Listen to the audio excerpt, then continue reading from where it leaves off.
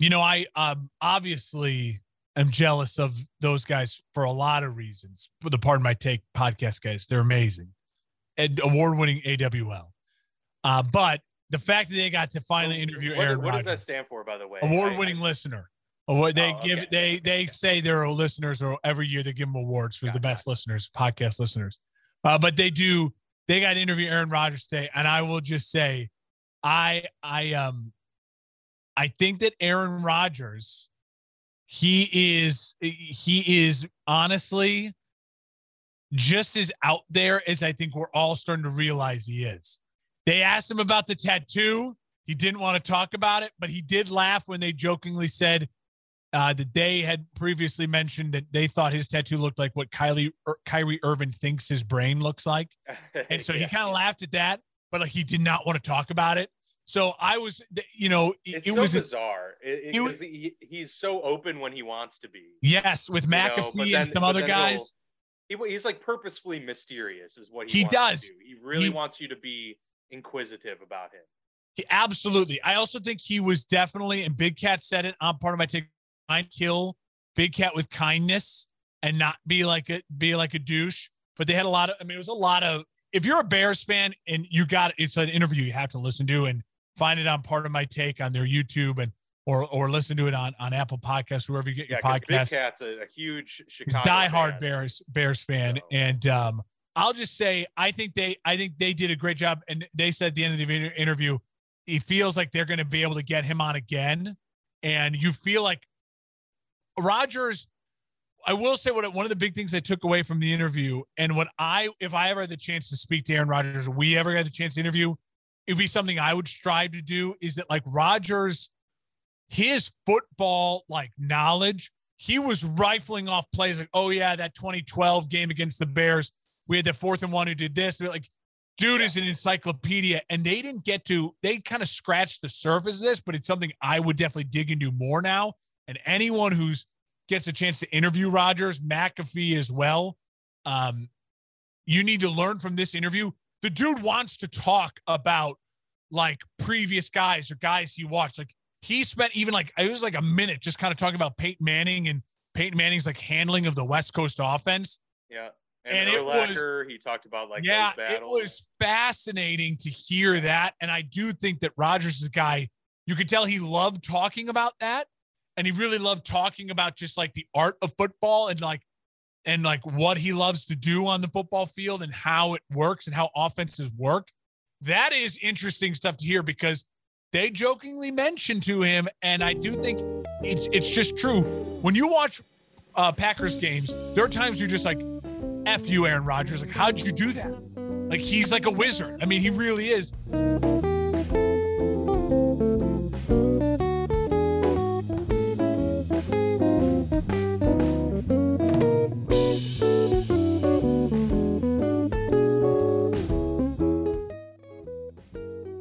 And like, so hearing him kind of talk and divulge a little bit more about that, it was really fascinating. It was cool to watch. And so good for them. It was a great interview. Shout out to them. And man, it certainly made me hate Aaron Rodgers a little bit more, though, because you could tell he just loves destroying the Bears. And he's so smart. After listening to this interview, and he knows football so well, it's one of those where you're like, he's just going to destroy us every time. It doesn't matter what we do. He's going to destroy us. It's just brutal. It's just brutal. He mentioned 3 more years that slipped too. So he's like, it seems like he kind of wants to play into his 40s maybe now. But Aaron also seems flippant, and like things could turn on a dime from that. Yeah, he could change that opinion and halfway through the interview. Absolutely. So that it was fascinating. I only got through about half of it, so I got to watch the other half. I watched the first half today. Found it very interesting. He is. I will say this: as smug as he may come off sometimes, I actually thought this made him a little bit more likable and agreed. Relatable. Maybe the fact that he like put himself in the lion's den, and like he did feel like as joking as they were, there were a couple moments of contention in there. And I mean, they straight up were like, "How many people do you think you killed because you didn't get vaccinated?" Like, and they joke about it in their podcast. And Rodgers did shut them down. Like, I don't think that's funny. And they rebound. But like, he knew, like, Big Cat, if you follow him on Twitter, he tweets all the time, like, jail, because it's like he didn't get vaccinated, blah, blah, blah. Yeah, and so, like, Rodgers knows. I mean, Rodgers not dumb. He said he didn't do any homework on the guys before they started the interview, but he knew what he was getting himself into, and the people around him knew that, like, and part of my take, I give them credit. This is one of those things, like, we don't obviously do guests because we do once a week. They have a 3 shows a week. They try to do guests because otherwise it's their full-time job. Yeah. If we did three shows a week, we'd have to bring on more guests because you'd be so sick of just us. But, we think about an hour a week, we can handle just us. But they always say, like, they don't like to do the interviews where it's like just 10 minutes and it's canned and it's like pushing a product or whatever. They wouldn't have done it if they couldn't have Aaron Rodgers and be able to rifle some of that stuff off. So I give them credit. You're right. He came off a little more likable, I think, in general, but I do think Aaron Rodgers is the type of guy. I think this is also Aaron setting himself up for post-career. I think Aaron wants to have a very, very out there in the media, talking, podcasting, new type of media. I don't know if it's in a booth, but maybe a new type of media, working for a McAfee or ESPN, like doing his own type of thing. Jay Cutler's got his own podcast where, I mean, he might be a self-help guru, and his. I think he thinks himself as maybe like Joe Rogan, even like talking politics, doing that stuff. And I think this is kind of setting that up as well. Yeah. It'll be interesting to see whenever he does choose to,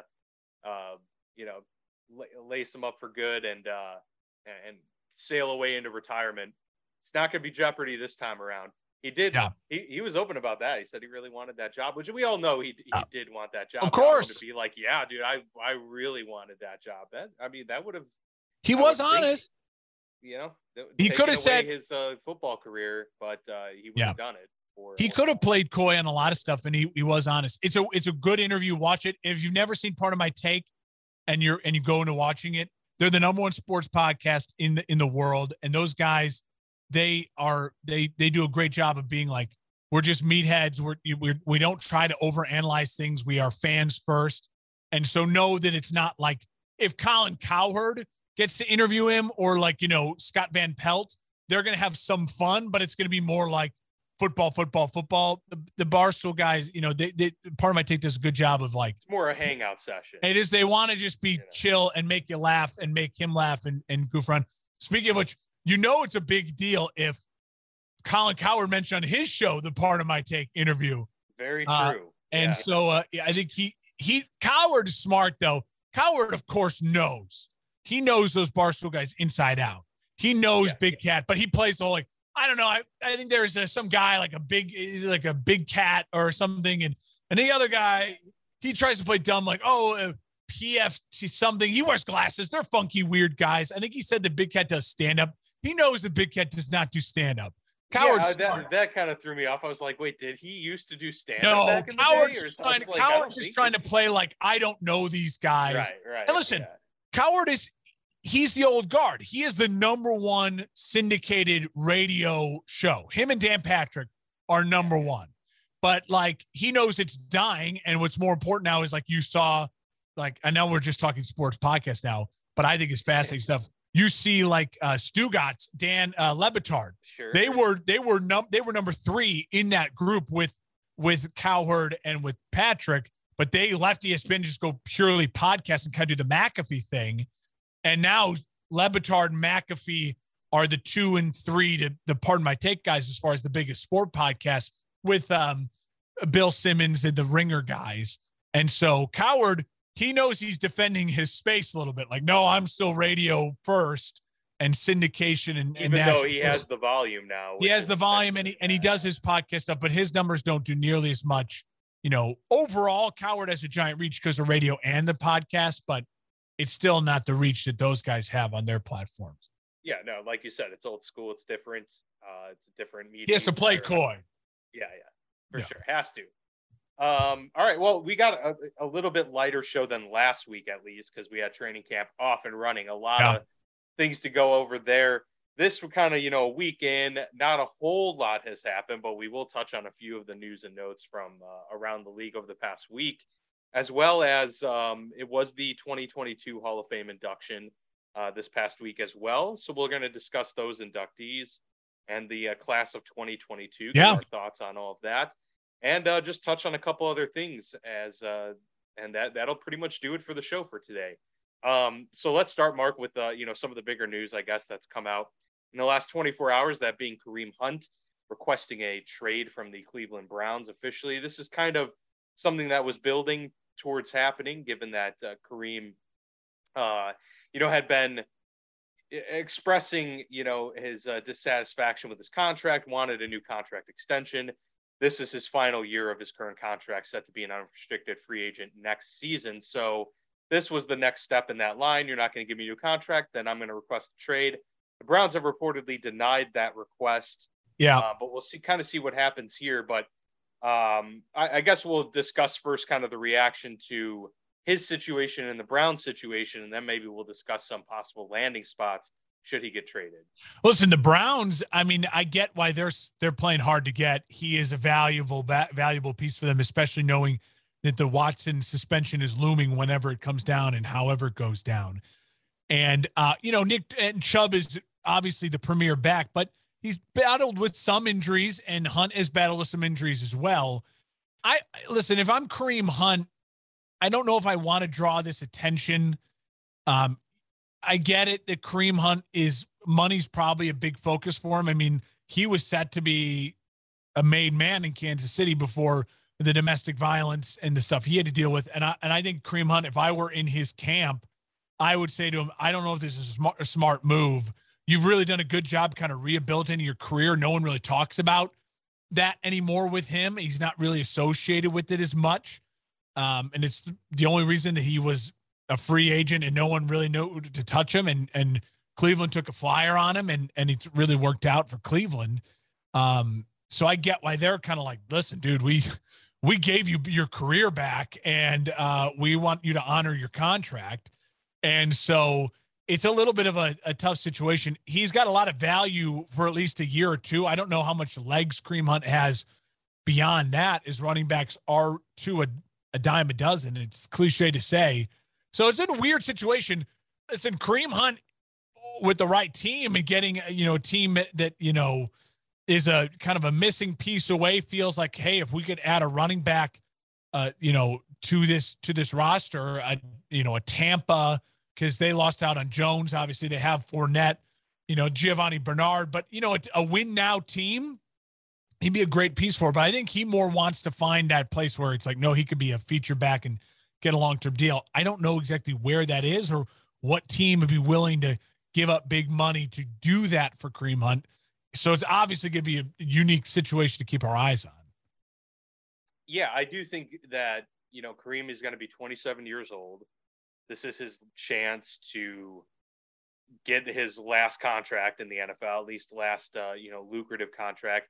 The benefit that he has going into this is that for a, fifth-year veteran, he has less tread than maybe a lot of other guys, like even just to compare like to someone like Saquon Barkley, who has only played 4 seasons and has missed a significant time of the last 2. Yeah. They're only 100 carries apart from each other. That's crazy. So Kareem Hunt still has, a lot of, run left on those wheels.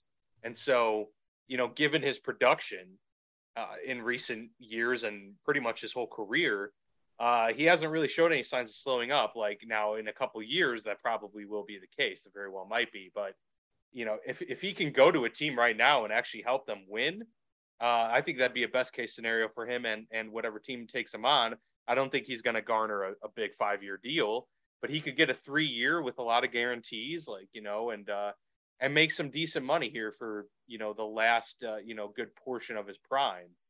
The Chiefs, honestly, to me would be a great team to go and try and get him back. They need a run game pretty badly.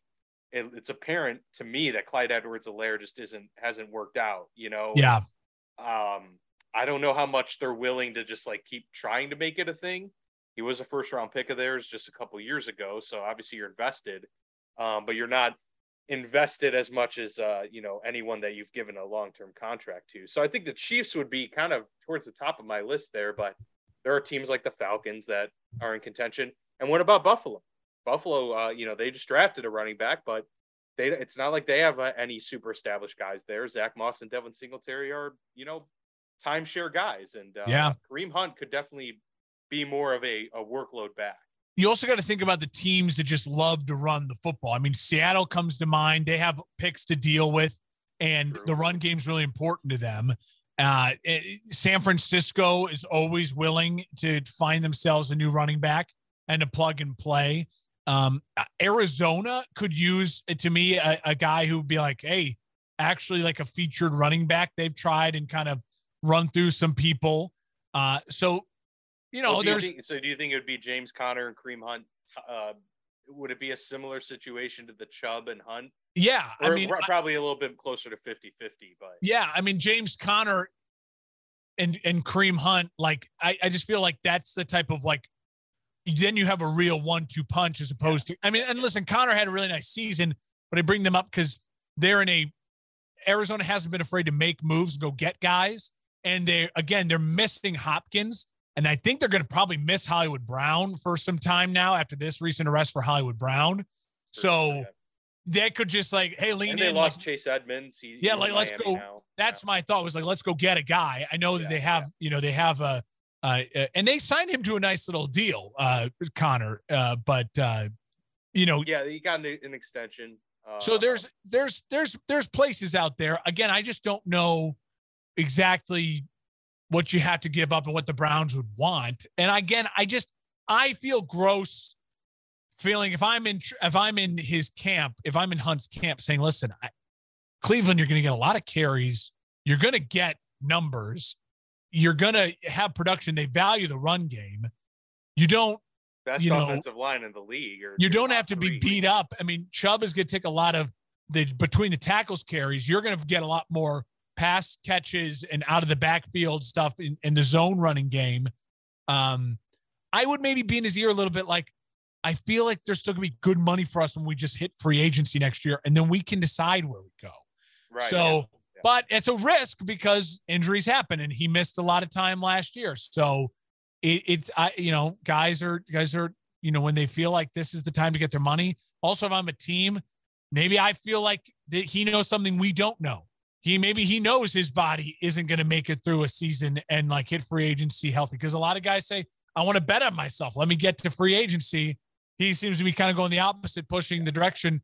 So there's all those games that get played too behind closed doors. It's harder for running backs, man, especially now. Like, how do you get that money in the league when there's so many to go around and so many teams now employing the two running back? It actually might save the position in some ways. Yeah.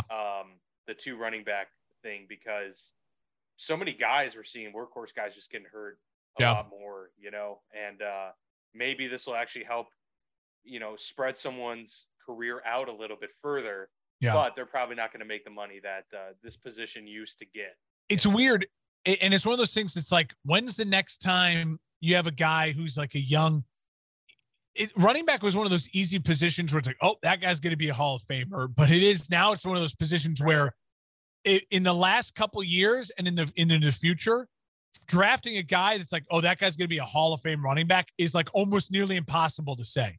Derrick Henry is going to have to really work hard to fight to have a case to be like that kind of guy to break that trend. But you look at the Saquons, the Zekes, the Christian McCaffreys, guys who you'd say, oh, in the last couple of years, they were drafted with the potential to be a Hall of Famer, but they just can't stay healthy enough and commit to a team long-term enough to do it. I mean, Le'Veon Bell, again, like he's a great, like there's guys that even maybe had the trajectory, but the organizations just don't value committing 10 years to a running back anymore unless they are some sort of really, really freakishly special. And again, Derrick Henry might be that one guy. So yeah, if your goal is the running back to be like, no, I need to find my team so I can become Adrian Peterson for an 8-year stretch, that's just not happening. Yeah, it's just unrealistic. Yeah.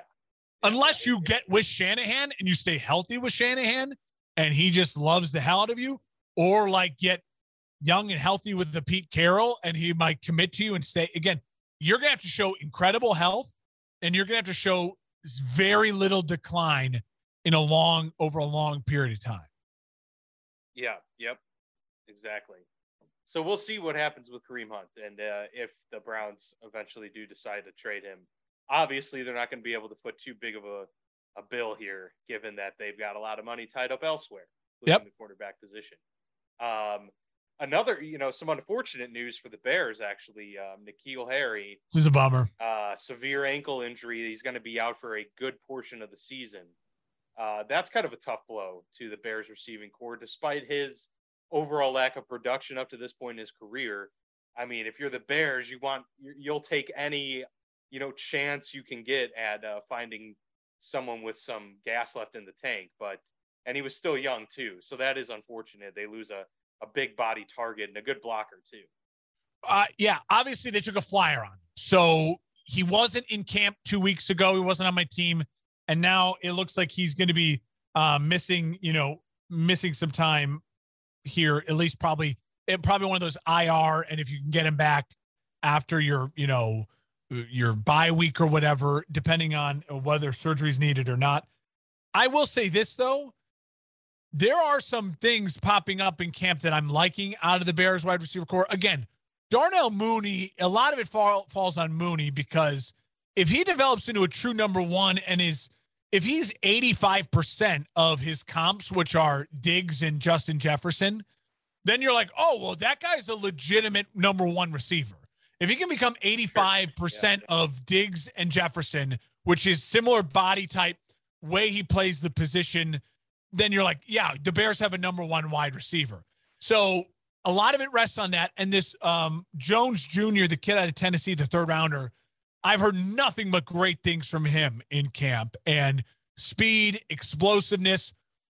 The bummer is Harry was supposed to be the one bigger physical guy. The Bears are still kind of lacking that. Byron Pringle is a little bit taller. So I've seen good things out of him in camp, and Equiminius St. Brown, so they have some physical size, but I haven't heard as much as scouts really raving about Mooney, Jones Jr., and then it was a bummer because Harry was supposed to be able to be that, maybe like, oh, okay, now you have at least your kind of 6'3" traditional big wide receiver who could take on the big cornerback. Target. Yeah. But they have, Cole Kmet as well. I mean, he's heard good things from him out of training camp. So bummer, but I don't want to lose too much sleep over, because again, he wasn't on my roster 2 weeks ago. He was excitement because you take a flyer on a guy, but it's not like you gave up a first round pick for him and it's like, oh no, we needed this guy to hit. Yeah. Yeah. And this was, you never like to see any guy go down, but the first week and a half of training camps, we've had relatively no major injuries, which is good. Obviously last week was Tim Patrick, wide receiver for the Broncos, Buccaneers center Ryan Jensen. Those are the two big ones, and on N'Keal Harry. And we'll see some other guys on PUP, and those are just too early to tell. They might be coming off of them in the coming weeks here as we get ready. We did have our first preseason game. We got our first NFL action, so now there's not going to be a week without NFL football until February. And that, college football, right, included into that mix as well. Yep. Did you have any thought? Did you watch the game? Yeah, I did watch some of it. I will say I had a question for you, because this is a take I feel strongly about. Okay. So I kind of wanted to put it to you. We got to see Walker, the number one overall pick. He got the roughing the passer, which is such a bullshit call. Play, right? Wasn't it? Yeah, out of Georgia on Jared Stidham. That's another one of those. Oh, that's right. Jared Stidham's still in the league. Where do remember it was like a year ago, everyone's like, Stidham, he could be the starting quarterback. And then they drafted Jones, and they're like, well, don't count out Stidham. And I was like, all right, count out Stidham. The dude's trash. But he's the backup, it looks like, to Derek Carr. But that makes sense, because you bring him in because he knows McDaniel's offense. And that was one of those no-brainer. Of course Stidham is there, even though he's not talented enough to really be a really capable starting backup. You want that guy in camp who Derek Carr can ask questions to. It's like, okay, what about this? Because he literally knows the offense. So But interesting. The Raiders and the Jags did two different things, and this is the question I'm getting to. I like Trayvon Walker playing in this game. I like Trayvon Walker seeing action, not a ton, but going up against other NFL bodies and playing in an NFL game and getting that experience.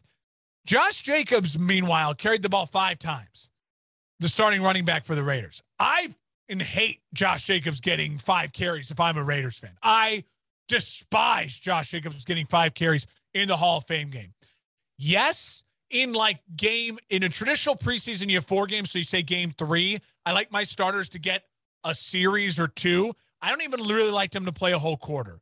I like them to get a series or 2 because, again, you have to get hit at some point. You have to find those things. And if they get injured in a series or 2, I'm pissed, but I'm not going to burn down the building. You know what I mean? I'm not going to go calling for my coach's head. Yeah.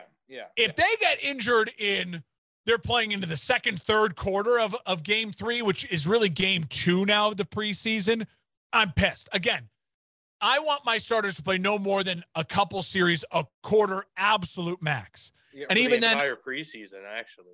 And then again, even that, I like it to be protected. But the fact that Josh Jacobs getting 5 carries, that really would frustrate me as a Raiders fan. So where do you fall in that philosophy of the preseason? And again, for rookies, yeah, you got to play. Now that I've seen Walker play, I'm going to treat him like other starters, and I'm going to protect him because he's your franchise.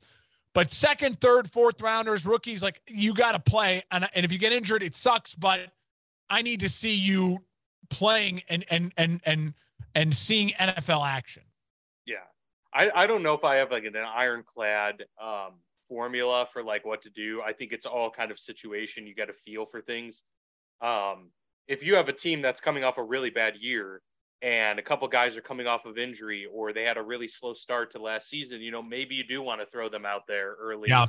I agree though with the Hall of Fame game, for those who aren't aware, the league moved from the 4 preseason game model a couple seasons ago to now 3, but they have 1 Hall of Fame game every year, which counts as a 4th preseason game for those 2 teams that are playing. Yeah. So the Jaguars and the Raiders will be playing in 4 games as opposed to 3, which everyone else is going to get. The Hall of Fame game, I didn't think that was necessary to probably put Josh Jacobs out there, given that, he's already has numerous seasons under his belt. I'm wondering if they question whether or not he's their guy. I'm wondering if it almost says we actually don't think that he's penciled in to be our featured running back this year. Zamir White looked pretty good later in that game, flashed quite a bit, the rookie out of Georgia. I'm not saying he's going to take my over. My thought was it had to be maybe new system, and he just wanted to see how lanes opened up, and maybe he requested it or whatever. But again, if I'm the coaching staff, he feels like you're starting running back. And running backs, as we know, they are at risk of getting injured quicker and more easily than any other position. It's just the nature of the game. So I just, as a fan, I cringe at that stuff. As the Bears take the field for their first preseason game this weekend, I would prefer no starters. But if you do take the field, I want no more than a series or 2. And then in game 2, which would be the traditional game 3, I want no more than a quarter. And I don't honestly need to see Montgomery at all in any of this. Because again, he is he's really important. Yeah. He knows, and maybe you'd argue, well, it's a new offense. You want to see him. It's the Shanahan style offense now with their new offensive coordinator. But again, I struggle as a fan with that. I really do. Yeah. I wouldn't want to see Najee Harris out there. Yeah. Even in practice or hey, let's, you don't need to see anything. He's fine. It's Derrick Henry, okay, he's coming off an injury. You want to see where he's Take at. Some hits. I get those things. But a guy like, Christian McCaffrey, we got to see if he's ready to go. Saquon, some of these guys, obviously you need to see, but there are other guys you don't need to see anything from Matt Stafford, right? I don't think, Jamar Chase needs a ton of reps in the preseason. So there's there's guys where you got to protect them, but you got to also make sure that they are ready for NFL season and not getting, shocked and really hurting after week 1 of the year, because that's a tough way to start your season. If you're a coach too, I just think you got to be smart about it. Fans will always be upset when a guy gets injured, but I will be way less pissed. I will just be upset, but I'll start getting into the angry pissed if I find out a player why is my starter in the third quarter of a game 1 or game 2 or game 3 of the preseason and they get rolled up on? I'm going to be pissed. I'm not going to be pissed if all of a sudden the results come out, one of my favorite players or star player gets injured at a practice and a non-contact or something like that. Like, there's nothing you do. You have to practice. I know how important practice is to being really good at football. So I'm not going to I'm going to be upset, but I'm not going to be pissed at the organization. Now, I will be pissed if it's like, oh, my quarterback gets twists an ankle because it's hour 4 into practice and my coach is running some drills, which, like, I want to push toughness on a hot August day. I'm going to be pissed. So you as coaches, there needs to be someone in every NFL clubhouse, every NFL organization that's like a fan who can say, hey, from the fan perspective, don't fucking do that because you're going to lose fans. You're going to get like, that's something that like every sports franchise should have 1 or 2 like average fans. I volunteer myself for my teams to be like, yeah, fans will be pissed. Don't do that. Just to provide the fan take. Like, fans are going to be really pissed at you if you dangle Wilson Contreras, you don't offer him a long-term deal, and then you don't trade him. And make him cry. And, so now the only way to salvage this is sign him, like, and make him a cornerstone of your franchise. Like, every franchise needs the average consultant. And that, for the preseason, every team is walking this dangerous line. I praised Nagy a couple of years ago when none of the starters played because I was like, you know what? These games don't count. I'll praise McVay because McVay's another one of those guys. He is staunch on my guys don't see time in the preseason. It doesn't count. I'll praise that philosophy, but I'll also praise, listen, we need to see the rookie play. He's a rookie. We got to draft him. Like, I get it. And especially for teams that aren't necessarily win now. The Jags are not win now. Now, they don't want to get their prized possession injured, but Andy Reid should get shit if he puts Patrick Mahomes in a bad position and Mahomes is in there late in quarter 2 of preseason game number 2. Like, that's stupid. Sure. Yeah. I totally agree with that. Although I would say you'll probably want to see a little more of Trayvon Walker so that because especially that position that requires so much timing. Exactly. I think the more he can get timing and battling down, O-lineman bodies. Yeah. I think that'll help. But I also don't think that he should be playing all 4 games. Or if he is, then 1 series per game, and that's it. A week after Chris Boswell tied Justin Tucker for the highest paid kicker in NFL history, the Ravens said, okay, fine. Well, we'll just one-up you there. They gave Justin Tucker an extension himself, now making him once again the highest paid kicker in NFL history, a 4-year extension worth $24 million, and makes sense. He's the most accurate of all time and holds plenty of records, including the longest field goal made, a 66-yarder, which also was to win the game as well. So it's just classic Justin Tucker there. And, we don't talk about kickers very much because they, most teams have a competent one, but when you have a legendary kicker, it makes a big difference. I mean, just ask about those, Patriots teams of the early 2000s, how important Adam Vinatieri was to those runs. If you're in a win now, important Tucker has been to the Ravens, and he's the best. There's only 2 reasons to sign a kicker to a real long-term or big deal like that is if you're a win now, if your window's open and you trust the guy, or if you absolutely just know this is the guy, like Pittsburgh. You know what I mean? Pittsburgh is not necessarily in an open window, but they also realize they play in a tough place to kick, and he's the guy. So just sign him. And like where Justin Tucker, it makes sense because he's not only the guy, he may be the GOAT kicker, just like he's kind of like Vinatieri is like Brady, but like Tucker's kind of like Rodgers, where you're like, Rodgers, we kind of know he's more talented, just like better at like just like throwing the ball. Like Tucker's a better just like kicker, but Vinatieri was in the biggest moments, the longevity and the rings, like all those. Yeah. So it's kind of like that weird, I don't, as a Bears fan, I have no need to sign a kicker right now to a big deal unless we know this kicker at a really tough place to make kicks is golden. And I think Cairo Santos is he's paid well, and it's like you got your guy. But like, there's no reason for the Texans to go out and spend a bunch of money. You play in domes, you play in good weather, and you're not competing right now. So if they were to sign a kicker to a long-term deal, I'd be like, what the bleep are you doing? Like, yeah, kickers are important, but you got a lot of other holes. Yeah, exactly. No, yeah, I totally agree. And well-deserved there for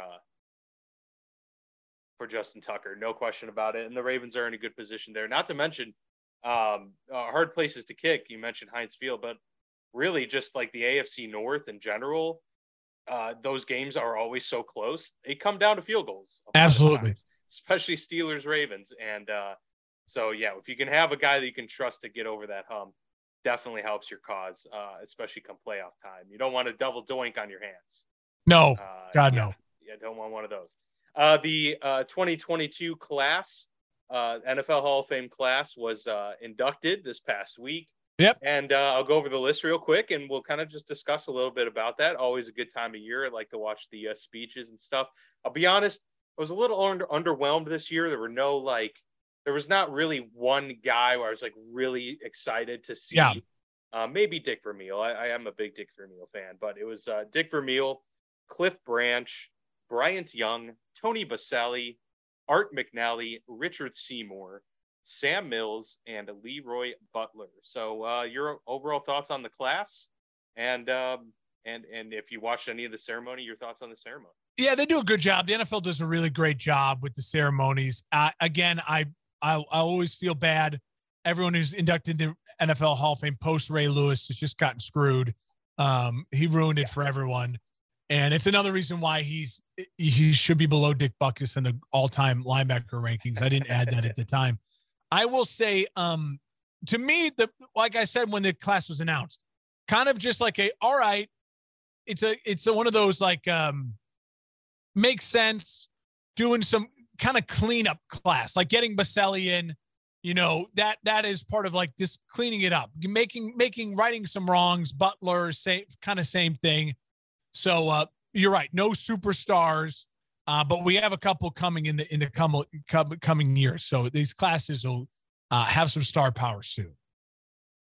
Yeah, the Richard Seymour one got me just because of him punching Ben Roethlisberger and giving him that nosebleed, however many years ago that was in that game with the Raiders. That always stuck with me for sure. But he was dominant with those Patriots teams. Like, you forget how good he was. I've always been a big Dick Vermeil fan. I think he's a good quote and was a good coach. I didn't ever really think of it in terms that they kind of framed it. Was like he was the guy to resurrect teams. And so, he had 20-year gaps in between head coaching. Yeah. And so that was very interesting to just see kind of a long gap played out. His speech was very long. He probably just like named about 100 people, and it took like 15 minutes. Seemed like he went over the time limit a little bit. And then Sam Mills was good to see. Obviously, like, I didn't know much about Sam Mills before coming out here. Yeah. He is a huge part of the Carolina community and the fan base, because even though is he the first Panther Hall of Famer? He was the first he is the first Panther Hall of Famer, I believe. Yes. Julius Peppers will come next. Probably Luke Kuechly at some point. And yeah, but yeah, he is the first of that. And he had his, like, later in his careers when he came to Carolina, but he had their first was big in their first win. He had a pick six off of Bubby Brister. He gave that passionate keep pounding speech when he was diagnosed with cancer, and gave a speech to the guys during their Super Bowl run. And so he's just, been a big figure. He's got a statue out there outside of Bank of America Stadium. So it's cool to see him kind of get honored and recognized. And I know a lot of the Carolina fans were happy to see one of their own get put in there posthumously. So cool stuff there. I agree. The presentation's always really nice. I really dig the presentation. From what I remember, there weren't any catastrophic busts, although in years past there have been some doozies. There have been. That's for sure. There's been some really bad hair as well. But no, it's good overall. And obviously it's the Hall of Fame game is intertwined with the induction ceremony. And we forgot to mention too, hopefully it's not a foreshadowing for the season, but the Hall of Fame game was delayed like near an hour. Yeah. Because of the lightning. I was like ready to watch it. And then, I had this. Okay, we got the weather delay. I had this thought. I thought, is anyone ever won the Hall of Fame game and then won the Super Bowl? Won the first game of the year, won the last game of the year? That'd be an interesting, maybe trivia to find out. You just start with the Super Bowl winners, and then you'd look at the Hall. You know what I mean? You could kind of cross-reference it. But I'm just gonna type that in Google right now and see. I haven't done it yet, but I that was one of the things that popped in my head. That yields results. 112 teams have appeared in the Hall of Fame game. Not a single one has gone on to win the Super Bowl. All right, so don't bet the Jags or the Raiders this year. And what they said this even. They said perhaps you think there's a technicality because the Super Bowl wasn't played until after the 1966 season, but that's not the case. Of the 8 teams to appear in the game from 62 to 65, I didn't even realize it went that far back. Yeah, I didn't either. Only 2 made the postseason, and both lost the NFL championship. So yeah, no one's won it. But it doesn't. I don't think it said if anyone's even gone to play for the Super Bowl. But yeah, interesting. I didn't know it's been around that long. That's pretty cool. So yeah, an interesting tidbit there. Any other thoughts on maybe I guess we were going to talk about some players that are, old names, guys we know, but that are in new places and kind of how they'll impact the teams. Well, I got to be honest, I was starting to do some fantasy preparation stuff. And there, you some of those things that kind of shock you, that jar you. And the one that got me was Devontae Parker. I just in my head, I was like, oh, okay, well, Dolphins Tua, he might have some real opportunities this year because Tyreek Hill. And then it's like, oh no, he's in New England. And you're like, oh crap. And I started then like going down the list of making sure I knew, like, wait a minute, where is everyone right now? One of the ones that's a lot of sneaky ones. Ronald Jones, the running back, formerly of the Bucs, is now in Kansas City. Andy Reid loves a goal line back and like giving the ball and like and a guy could sneaky get a bunch of touchdowns. Obviously, the things like Tyreek Hill's in Miami. This is another one that got me. Hayden Hurst. He was drafted ahead of Andrews in that tight end draft for the Ravens. They wanted, like, Hurst was going to be the guy. He then gets moved to Atlanta, had a nice productive season there, but then now he's moving on to Cincinnati. And I feel like, a 1-year deal in Cincinnati and a kind of a prove-it year with Joe Burrow, that could be really huge. Robert Woods in Tennessee. Tennessee does get some replacement for losing out on Brown and on trading A.J. Brown. So just some little things like that. Austin Hooper, not on Cleveland anymore. He's in Tennessee. So just a couple under the radar guys who aren't necessarily like all pros right now, but guys who are like, oh, wait, Hurst is productive. Hooper's productive. Woods is productive guys, and they're in some new places. So just putting that warning out there to all our listeners, start reminding yourself of some of these names of like, all right, where is that guy? Because you don't want to draft a guy thinking he's somewhere and he's not in the spot you think he's at. Yeah, I mean, most people, earlier this year, I even did it with O.J. Howard. But, beyond that, like we know the Devontae Adams is, gone from Green Bay. Like we know those moves. But even the Marquise Hollywood Brown to Arizona, like, I feel like that's one that's kind of hasn't been talked about very much. I think that's super important, especially now that they're going to lose D-Hop for the first 6 games of the year. They at least have like a number 1 guy that they can slide in. He got arrested though, so we don't know. We don't know if he's going to be suspended. Well, yeah, exactly. That's very true. So there could be a lot of issues there. And we still got guys on the market. OBJ could have a new team when that time comes. There's actually quite a few wide receivers. Will Fuller, one of them, who, a team will probably pick him up. These guys might wait till the end of the preseason though for slots to open up, and so teams will get desperate. Teams get desperate. They pay a little bit more when that desperation kind of sinks in as the season is upon them. I will say a lot of hype has been coming out of Indy's camp as well, especially with their wide receiver core, which is an area that I thought was going to be relatively weaker overall as compared to a lot of the other teams in the league. But I mean, think about there's a lot of hype about Michael Pittman, but there's talk about the rookie Alec Pierce coming up big, and then they have Paris Campbell. I mean, this could be a sneaky, really good offense with Matt Ryan. Is T.Y. Hilton still there? See, again, I'm already questioning. So he's a free agent. He's one of those that hasn't been signed yet. Interesting. And he's one of those guys that's unfortunately dealt with a lot of injuries. I know. Past few years. You still think he might have something in him. Why do I feel like that's the name? I'm like, if the Bear, I just feel like the Bears, I mean, some of these guys sitting out there, you got to bring people into camp here. Come on, guys. Let's bring some people you got to fill those spots, right?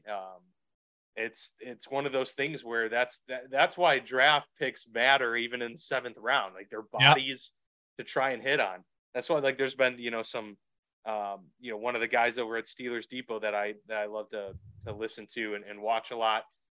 They were talking about how the Steelers spent the 7th round pick on a quarterback. He's their 4th-string quarterback right now. He hasn't even gotten a rep in practice. So it's a waste. Sitting. You just wait. A 7th round pick is a pick that, if you spend that on a running back, they're getting reps. You're going to show you something. A running back, you should always use that 7th rounder for a guy like a running back or a wide receiver, just an athlete to bring in, because you just never know if that athlete could, pop and just have something that you maybe missed on tape. Yeah, those are important things. And as we'll find out, I mean, the injuries pile up. You can't escape it. It's going to happen, and it happens to far too many teams. But yeah, so that's should about wrap up the news for today, Mark. And then I know next week we'll have something in store before taking the following week off, and then after that, I mean, it's going to be we're in it before the regular season. We're going to have to get our predictions. Our predictions out. I've been doing this fun thing. I just shout out. It's an interesting thing to think about. If you're just thinking NFL and wanting to put yourself in a brain as far as making predictions and, maybe some bets and stuff like that. On my Saturday show that I do, I've been going division by division. If I was the beat reporter for that team, what is the big storyline for my team? What is this is the thing that's going to define our season and maybe even the future of the franchise. And when you break it down just big level like that, don't try to get too busy into X's and O's and things like that. You can really start to have a great opinion on how you feel a team's going to do this year. And I'll take the Niners, for example. I just did the NFC West this last weekend. The Niners, I love everything about the Niners. Their front office, their head coach, their defense, their wide receivers, their tight end. I think they have a solid offensive line, a great scheme. And then you look at Trey Lance, you go, well, what the fuck am I supposed to do? I have no idea what this team's capable of. And then that's when you start spicing in their schedule and you realize, God, they got a tough schedule. It's just something to think about. If you're out there and you're doing predictions or you're making a bet, you want to place a future on a team to maybe win a division or win just try to break it down to that simple. If I was the beat reporter, what's the headline for this team? What's the crux of this team?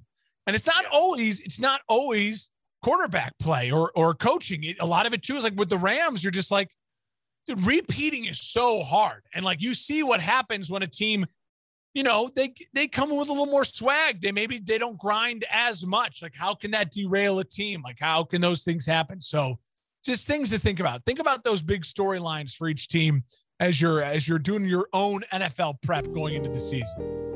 For sure. Yeah, every team's got their question marks. So it's just about what you make of it and how much weight you can put into certain ones. But certainly the Trey Lance situation in San Francisco is going to determine how they do this year. It's just absolutely going to be. Quarterback play is too important. All right, that does it for us here on the Football Lounge. Be sure to give us a like and subscribe on YouTube. Follow us on Facebook, Twitter at FB Lounge Pod. He's Mark. I'm Dan. We'll see you guys next week.